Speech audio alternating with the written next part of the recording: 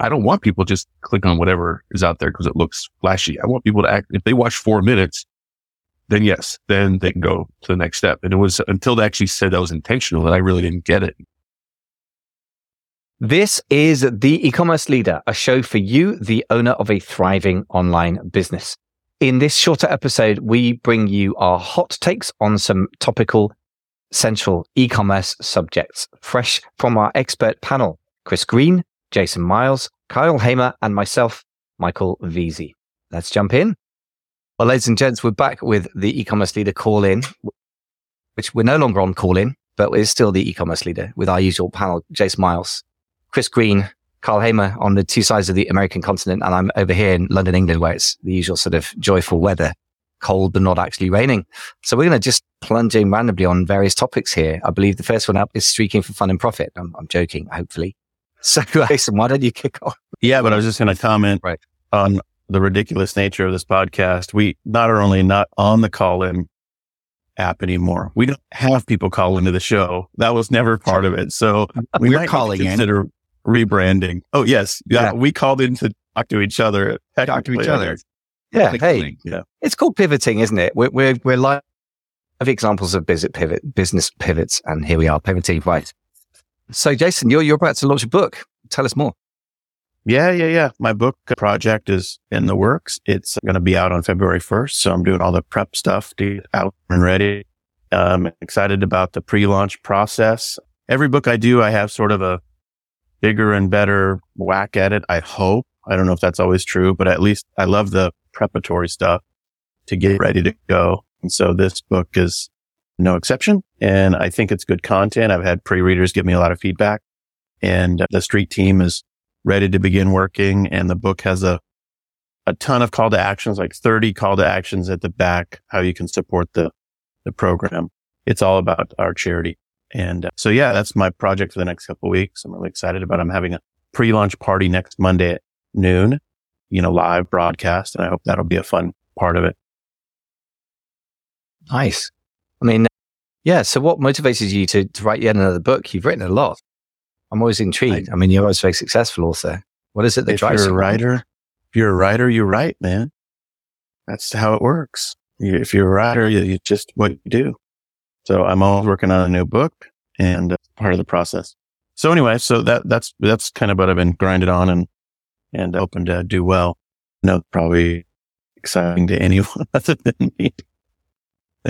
I find it super exciting. I'm a would-be author of many years. I've been sort of saying every year I'm going to write a book this year. So now I admire it. I'm a big fan. All you have to do is why do you put your call to action at the front of the book? Good question. It's always so fun to be critiqued, but the call to action at the front of the book, the call to action at the front of the book is keep reading the book. So the hook at the front is to read. So that's why I figure if people are into it by the end, they'll help me promote it and participate. If they don't get that far, then they're not going to really do anything anyway. So I guess the slippery slope, to use Joe Sugarman's copywriting term, is what's at the front of the book. Just keep reading, I guess it raises an interesting question about what the purpose of a book is, isn't it? If it's a positioning tool, I guess it makes me think of that Seth Godin quote from one of his excellent podcasts, which is if you're branding, then, you're not in direct response world. You cannot just measure the results of your actions in a simple way. But I guess if you're connecting with people, creating a feeling about you, letting people get to know you, then that's the purpose of quite a lot of marketing. And I guess that a book is that or more, right? If I do it well, it'll do a lot of things for us. It mostly, kind of extend the story and find the right people to engage with. So they have to be real believers and read the whole thing, in my view, to really go to the next steps, I guess is kind of why would I have the call to action at the back? Yeah. That's a good answer. I think it's something that it's a very frequent question that I get when I talk to people and they say, "Oh, you write books?" And like, "Oh, yeah." And I tell people, "Yes, you can also write a book." And a lot of times people say, yeah, I want to write a book. And then I kind of tell them to slow down, kind of like, why do you want to write a book? Because like you guys know, there are so many reasons why you might want to write a book. And Jason, I like this idea that you have. I really hadn't thought of that. Because I'm thinking for marketing and intake and funnels and customers and all these things instead of, like, no, if you don't actually read the entire book, then this call to action may not actually be for you. And it's like, there's a famous marketer who put out a very long form video ad and didn't actually have a call to action for a long time, but it became very popular. I could reference the ad right now and everybody would know what I was talking about. But what people didn't notice is there was no call to action. There was no form. There's no give me your email until like, I forget exactly how long into the ad. So you actually had to watch a significant amount of this, which most people did not. But he was doing that and he revealed it intentionally later that I don't want people just click on whatever is out there because it looks flashy. I want people to act. If they watch 4 minutes, then yes, then they can go to the next step. And it was until they actually said that was intentional that I really didn't get it. It makes a lot of sense. Yeah, you actually triggered a few thoughts there. One of the things that I had in my mind as I was writing this book is like, it's a long form sales letter. It is a story I take people on, and it's for our charity. So the intent is to bring them along for the ride and to really, have it be clear at the end of the book, the merits of our program, why they should participate.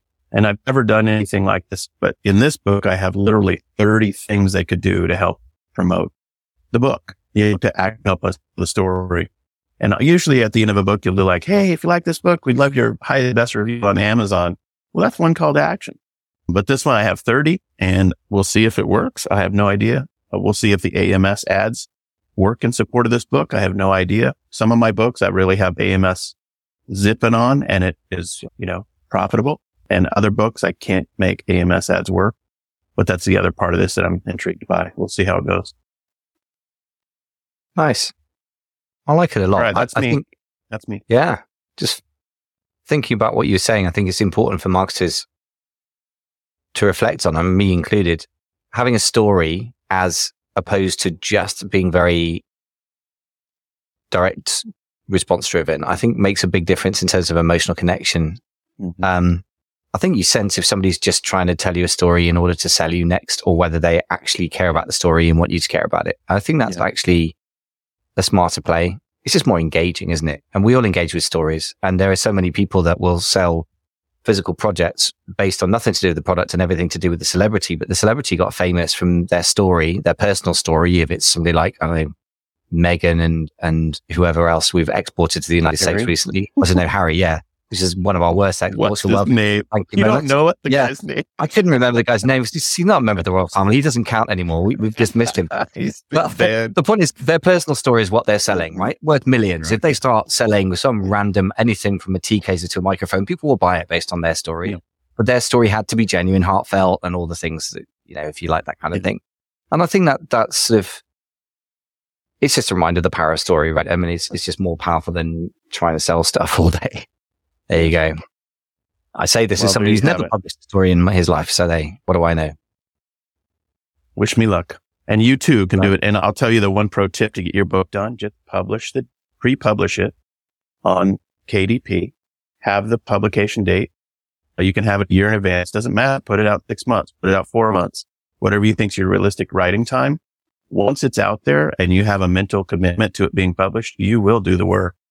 I guarantee it. It's absolutely in law of like competent people. If you have a deadline, you will meet the deadline. But if you don't have a deadline, you won't meet the deadline because you won't have one. So just publish it, man. Do it today. Yeah. Just put it out there. Yeah. I hate send me the link. I'll pre-order a copy. Really doubly committed. Yeah. Double commitment. The only fear I have, I guess, is with that is that it will end up being like Chris's wonderful book, which I got all about, course as a book, if I've got that the right way around. But of course, I remember the email series that came month after month, like it's coming. No criticism, because I think I'd be the same. Like I'd start off with something small, it would mushroom to something big and really good, but 9 months late. This is my fear of why I don't want to set a deadline on it. Chris, what are you got it out 9 months late? At least you got it out, right? So that's true. Fear isn't actually a fear. And Amazon, they do have a little bit of.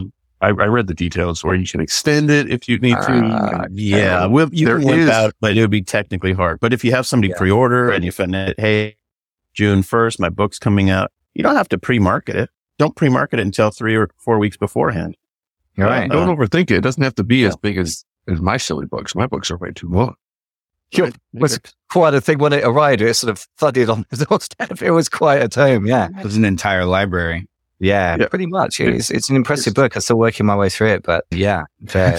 Yeah, you're right. This is a perfect transition into streaking, right? Because streaking applies to all kinds of things. This is not limited to, college dorms and anything like that. What I'm talking about streaking is just doing something consistently. Like you have a streak of doing something. And I had a streak and I broke my streak and I have not got back on my streak. And it kind of just, to me, it just reinforces like the anecdotes or what exactly the word is. Like streaks are powerful. They seem silly. They seem like, oh, well, who cares? You can take a day off. Like, streaks are incredibly mentally powerful. There's a running group where you're supposed to like run every day or like walk a mile every day. And people get into the thousands of days and put their health at risk where eventually people are telling members, hey, look, you're 89 years old. Like it's okay for you to break your 3,500 day streak of walking a mile because you literally fell down the stairs yesterday. Like, but that drive to keep a streak going, especially a really long streak, that can be incredibly mentally powerful. And it goes into understanding your own psychology and just human psychology in general. Like you understand how you work and you can play games that may not make perfect sense. They might not even be perfectly rational, but if they help you get to where you want to go, then you can understand that about yourself and say, yes, I need to keep this streak going, even though I know it's silly. I know I can just not do this thing for 5 minutes today and it's not going to be the end of the world. But it actually is incredibly important to do that 5-minute thing. Are you willing to share what your streak was that you broke, or is that confidential? No, it's not confidential at all. I mean, a few people noticed that I broke the streak. So it's certainly not a secret, but I was doing a flip of the day video where I'd find something that you could flip on eBay or Amazon or locally. You can pick up at estate sales or yard sales or thrift stores, inexpensively and flip it. I did a flip of the day. I did every day, every weekday for almost 3 months. And then my process was I would record 5 of them on Monday. I would record the raw video and then I would post one each day. And my camera stopped working on one and it froze the whole video. I had the audio, but I didn't have the thing, which is like a minor thing. I could re-record it. I could record it from somewhere else, but it threw me off. So I got to Friday. It was the Friday before kids got off for Christmas break and all this stuff. So I was like, it's just one day, right? It's just one day in my streak. No, it's good. It's around Christmas time. It's no big deal. But it wasn't one day to you. It was the end of the streak. Yeah. I haven't posted since. And here we are. This was before Christmas. Now here are January 17th. So I'm thinking like 3 weeks. Yeah. And I honestly don't have plans to make one today. I've got a ton of stuff. I got to spend the equipment, and I'll make excuses because normally I do them, at my kind of shared office area. So I have the kind of the same lighting and same look in the back. But when the kids aren't in school, I don't go there. So I don't have that content. And it's just excuses. I could certainly drive there if I wanted to, right? Really powerful. But it's reinforcing. Yeah. It's showing me the power of the streak. And so I got to get back on it. But I share this and I'll share it like in a blog post or something so that other people can kind of see that, wait a minute, when people, like Jerry Seinfeld has the most famous talk about the streak. If you're a writer, especially a comedy writer, write something every single day. Put a big red X on your calendar and keep it going, even if it's small. And I heard that 10 years ago. And I was like, yeah, whatever. How important is that? Until it actually affects you personally, a lot of times you don't take things seriously. So I'm sharing it. So if it'll help just one person out there, and especially as it comes to you, Michael, and you're writing, you just commit to 1 page a day for 12 days. You have 12 pages. You can publish more. So I hear you. Something. Sunday. What's your book every single day? And if you want us to ask you and badger you about it, we can. But get a streak going, and it's definitely going to help you get your first book published. Sounds good. Just while you're talking about streaks, I mean, it's true for you, but I think it's very universally true. There's great power in engineering a system based on streaks. And I said, my wife has this app called Duolingo where she's learning Italian. It's really working, by the way, because every time we go to Italy, she speaks more and more fluently. She's good at languages, but it's still a proof of concept. But she's had like 1,000-day streak. She's there in the bedroom at 5 minutes to midnight, speaking Italian into her phone. Like nothing's getting in the way. This is a sacred thing. Because she's got 1,000 days. Like she is not losing that streak. So after a while, the fact that you've got this unbroken streak and you might lose it becomes a really kind of weird, but very powerful motivator. So those guys are totally onto something. And then people share it in social media. And of course, she's got more streaks, a longer streak than all of her friends. And so one person's on 1,200. Yeah, but gamifying it's, as you say, Chris, it kind of seems stupid, but it's somehow really powerful. Weird. It's built in. Duolingo knows exactly what they're doing. I didn't invent it. I'm just sharing that it finally personally affected me. That's all. Well, I think it's sort of what's the fastest way that you can turn something into a habit. Because as soon as it becomes habitual for you, it's like brushing your teeth. It's like, when was the last time you skipped brushing your teeth? Because it's like this built-in habit that you do, and you're going to go to bed. And I think if you can engineer those habits, because sometimes I think we engineer poor habits through just not reflecting or being self-aware. And so then it's an opportunity to engineer good habits. And I think building these streaks allows you to sort of it's like working out, it's like you build muscle mass, right? And you build sort of the muscle memory, which isn't a real thing, but like you are building that up over time, and it just by doing it to where then you end up executing on it. And it's like, oh, I didn't even think about it. I just went and did it. And I think it's really powerful. I think the question is, are you building a habit or a ritual that is sustainable? When I've gone on a streak for a long term, it's because there's some underlying thing that I really would say, okay, this works for me at a deep psychological level. Or I don't know what it is, the difference between a sustainable habit or ritual and a non-sustainable.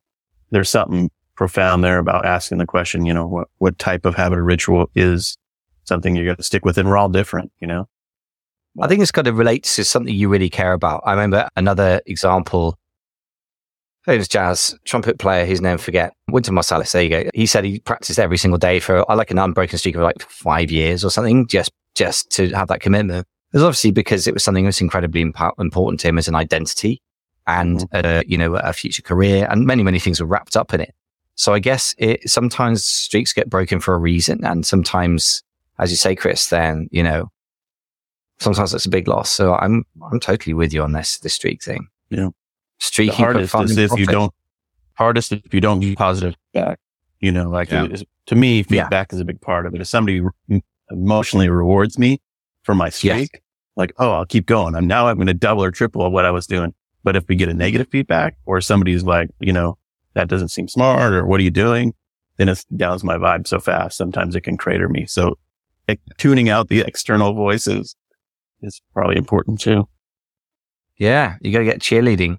Well, I've got a slightly random one. There's no neat segue into this, but I was just working with a client this morning, and I don't know how to put it in a nutshell, but I'll try. I mean, basically, a lot of the time people have terrible things going in their businesses and they don't know because they're not looking at the numbers. So we did a really, probably for him quite depressing, but revealing dive into the numbers before Christmas. And it turned out that fully 50% of his products weren't just not making him money, they were actually losing him money. So it's an arbitrage business, which isn't my main thing, but he came to me saying, let's do private label business. I said, okay, how are you planning to fund this? And part of it was the cash flow from his arbitrage business. I said, okay, how is the cash flow? And it wasn't that great.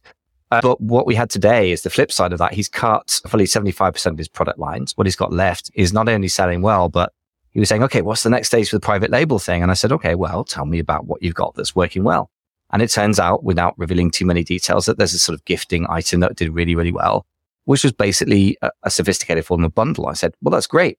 Let's just not run a million miles from what's working. Let's just expand what's working a little bit and think about, what do you really want a private label business? I'm like, trust me, that the lead time, the amount of capital, the risk is not fun. What you're really looking for is something defensible and sellable. Well, okay, can we make it more defensible? And I referenced you, Kyle, the fact that you've got patented packaging.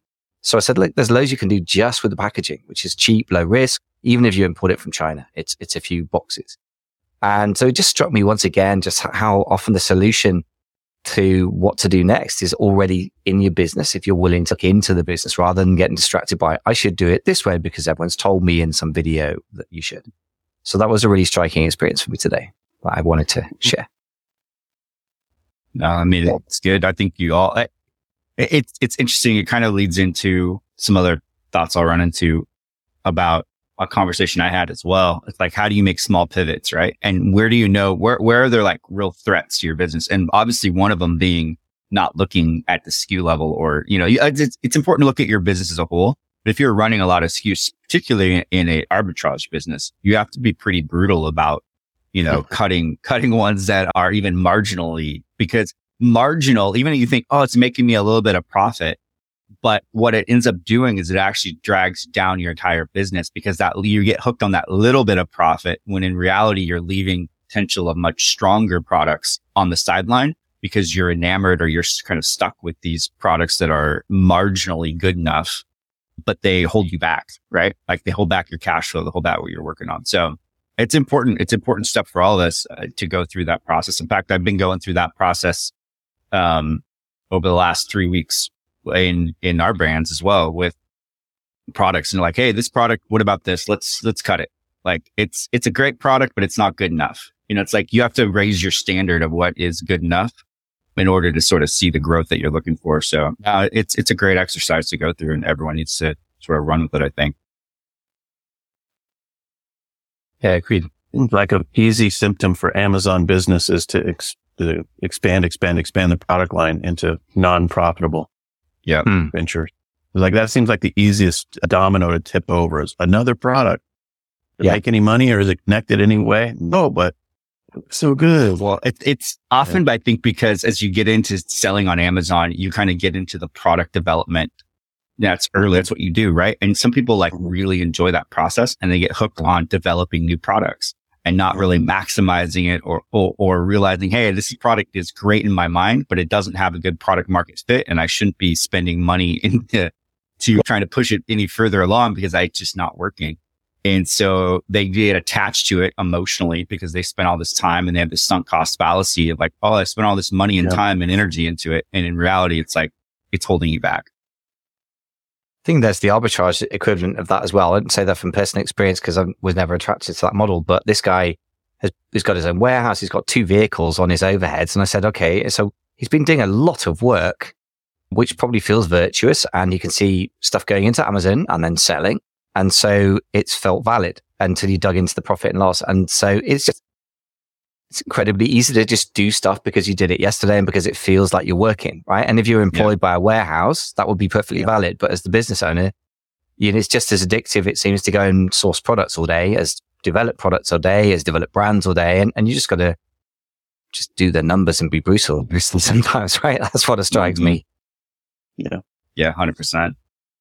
Yeah, it's interesting. So this kind of goes into a little bit of what was top of mind for me because, it's boring stuff. It's like insurance and process. And the reason this popped up was somebody reached out to me and I had a conversation with them, and they were a really big seller on Amazon in the diaper bag, like the baby, like diaper bag space. And what happened was Amazon's bot algorithm, whatever, recategorized their product as a child sleeping category. And they had none of like the safety security things. And they just got completely shut down. And the guy was like losing probably, tens of not hundreds of thousands of dollars a month. And he's even got like an account rep, the one that you pay extra money for. It's like $3,000 a month. And they're like, yeah, we can't get any traction on this at all either. And so he's like tweeting at people at Amazon and saying, hey, like you have 6 years of selling history here. Like why am I all of a sudden a baby sleeping product? I'm obviously a diaper bag, And so it just kind of struck me that you have to have a plan of action for that. And, interestingly enough, there's, now insurance products that sort of came up out of this and to solve this, really, Spot is one of them. And what they do is they sell insurance for suspension coverage. So it's super easy for them to use. And I was talking to them about that. I was like, well, that would help sort of offset some of your cost, because you have fixed costs. If you obviously lose your main source of revenue, your fixed costs aren't going away. Your overhead's not going away. How do you going to cover that? And it's like, that's the problem. So that's one approach, is to make sure that you are insured for the right things. And that's one area of insurance that I think people kind of miss, particularly if you're scaled up and you're pretty big. It is a pretty significant risk for account suspension or being permanently banned, even if it's something that wasn't your fault. I mean, obviously you can take bad actions and, take gray hat things that get you banned. But in this scenario, is something that he didn't even do. But so what's your plan of action? And do you have, are you insured properly for it? And those are some pretty big gaps that I think a lot of sellers actually miss. Yeah, I think it's huge. I've known quite a few sellers. Fortunately, they've all got reinstated, but so many people have lost their accounts, and it's a horrendous thing, and it's a real risk. And I think it's a question of recognizing the environment you live in. If you are a racing driver, then you're at high risk. I say you design the vehicle with rollover bars, you wear, fireproof suits, you wear a helmet, and you drive with an awareness of what the risk is. And, things can still happen, but the risk of death has been much reduced in even that incredibly high risk environment because of the steps people have taken. And I think that when things get ugly is when there's a mismatch between people's perception of risk because that nothing's happened for 3 years or 6 years versus the reality of the risk. It's a little bit like turkeys coming up to Christmas. I've had 360 days where this guy keeps coming and feeding me stuff every day. Nothing bad's ever going to happen. Well, that's just history, dude. That's not how it works. Yeah. So it's a harsh awakening, but there are enough examples around, and this is another one, that anyone selling on Amazon needs to sit down right now and make a plan for this. I couldn't agree more with you because I've seen the fallout with some of my clients and they've recovered badly and be mitigated, not avoided exactly, but mitigated against. Yep. And so it's worth thinking through. You read about the clients that we work with who are the most safe, and the most safe are the ones that have the omni-channel approach. They sell well on Amazon. They sell well on Shopify. They sell well on Walmart. They're developing their eBay. That it's not the single channel. There is an inherent risk in scaling your Amazon to one single source of revenue. Your business is not Amazon. And so, if your business revenue is Amazon, you're inherently in a risky spot. Yep. So, that's just the challenge of it. And some sites or businesses don't do well on Shopify. Fair enough, but you got to find a second channel. You just have to. It's just too, if you get over $100,000 in sales, $500,000 in sales, and you don't have a second channel you're developing that's strong that you could go to, if Amazon shut you down, you're playing with loaded dice that are going to explode at some point. Sure. In my view, your business continuity plan is not existent. Yeah. Right. Yeah. That's kind of what it comes down to. No, it exists. It's customer support at Amazon.com. Please help me. Right. Repay my business. That's your business continuity plan. My continuity plan is random emails to Amazon. That's not a plan. Anyway, we're talking our own book here because obviously we run OmniRocket and that's what we do is help people with Shopify and such. But that's the reason. And it's the reason we're passionate about it is because I hate these horror stories. It was rough. They're horrible. Yeah. It was rough. They are indeed. Well, look, guys, I'm going to have to head. I don't know if you guys are going to keep chatting away because there's some great topics here, but I'm going to go and talk to one of my guests. So, we'll wrap up here. So interesting smorgasbord of thoughts. I love streaking for fun and profit. I'll cede the rights of that to you, Chris. I'll buy that book. Kyle, once again, the realities of Amazon suspension. Jason, your latest book launch. So I'm looking on enviously there. So I need to get my own streak going.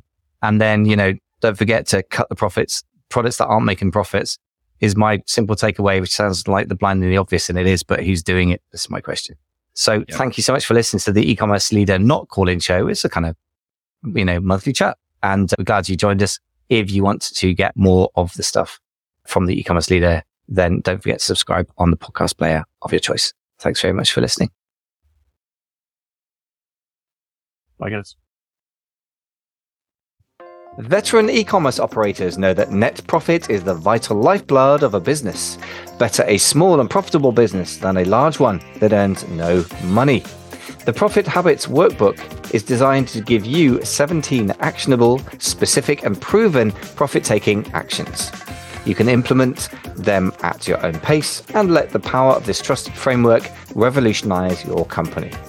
The Profit Habits Workbook makes profit improvement a fast and efficient achievement. For a limited time, we are now sharing this resource with our listeners completely free with no strings attached. To download your 60-page workbook and begin your journey to a more profitable business today, just visit theecommerceleader.com/profit habits.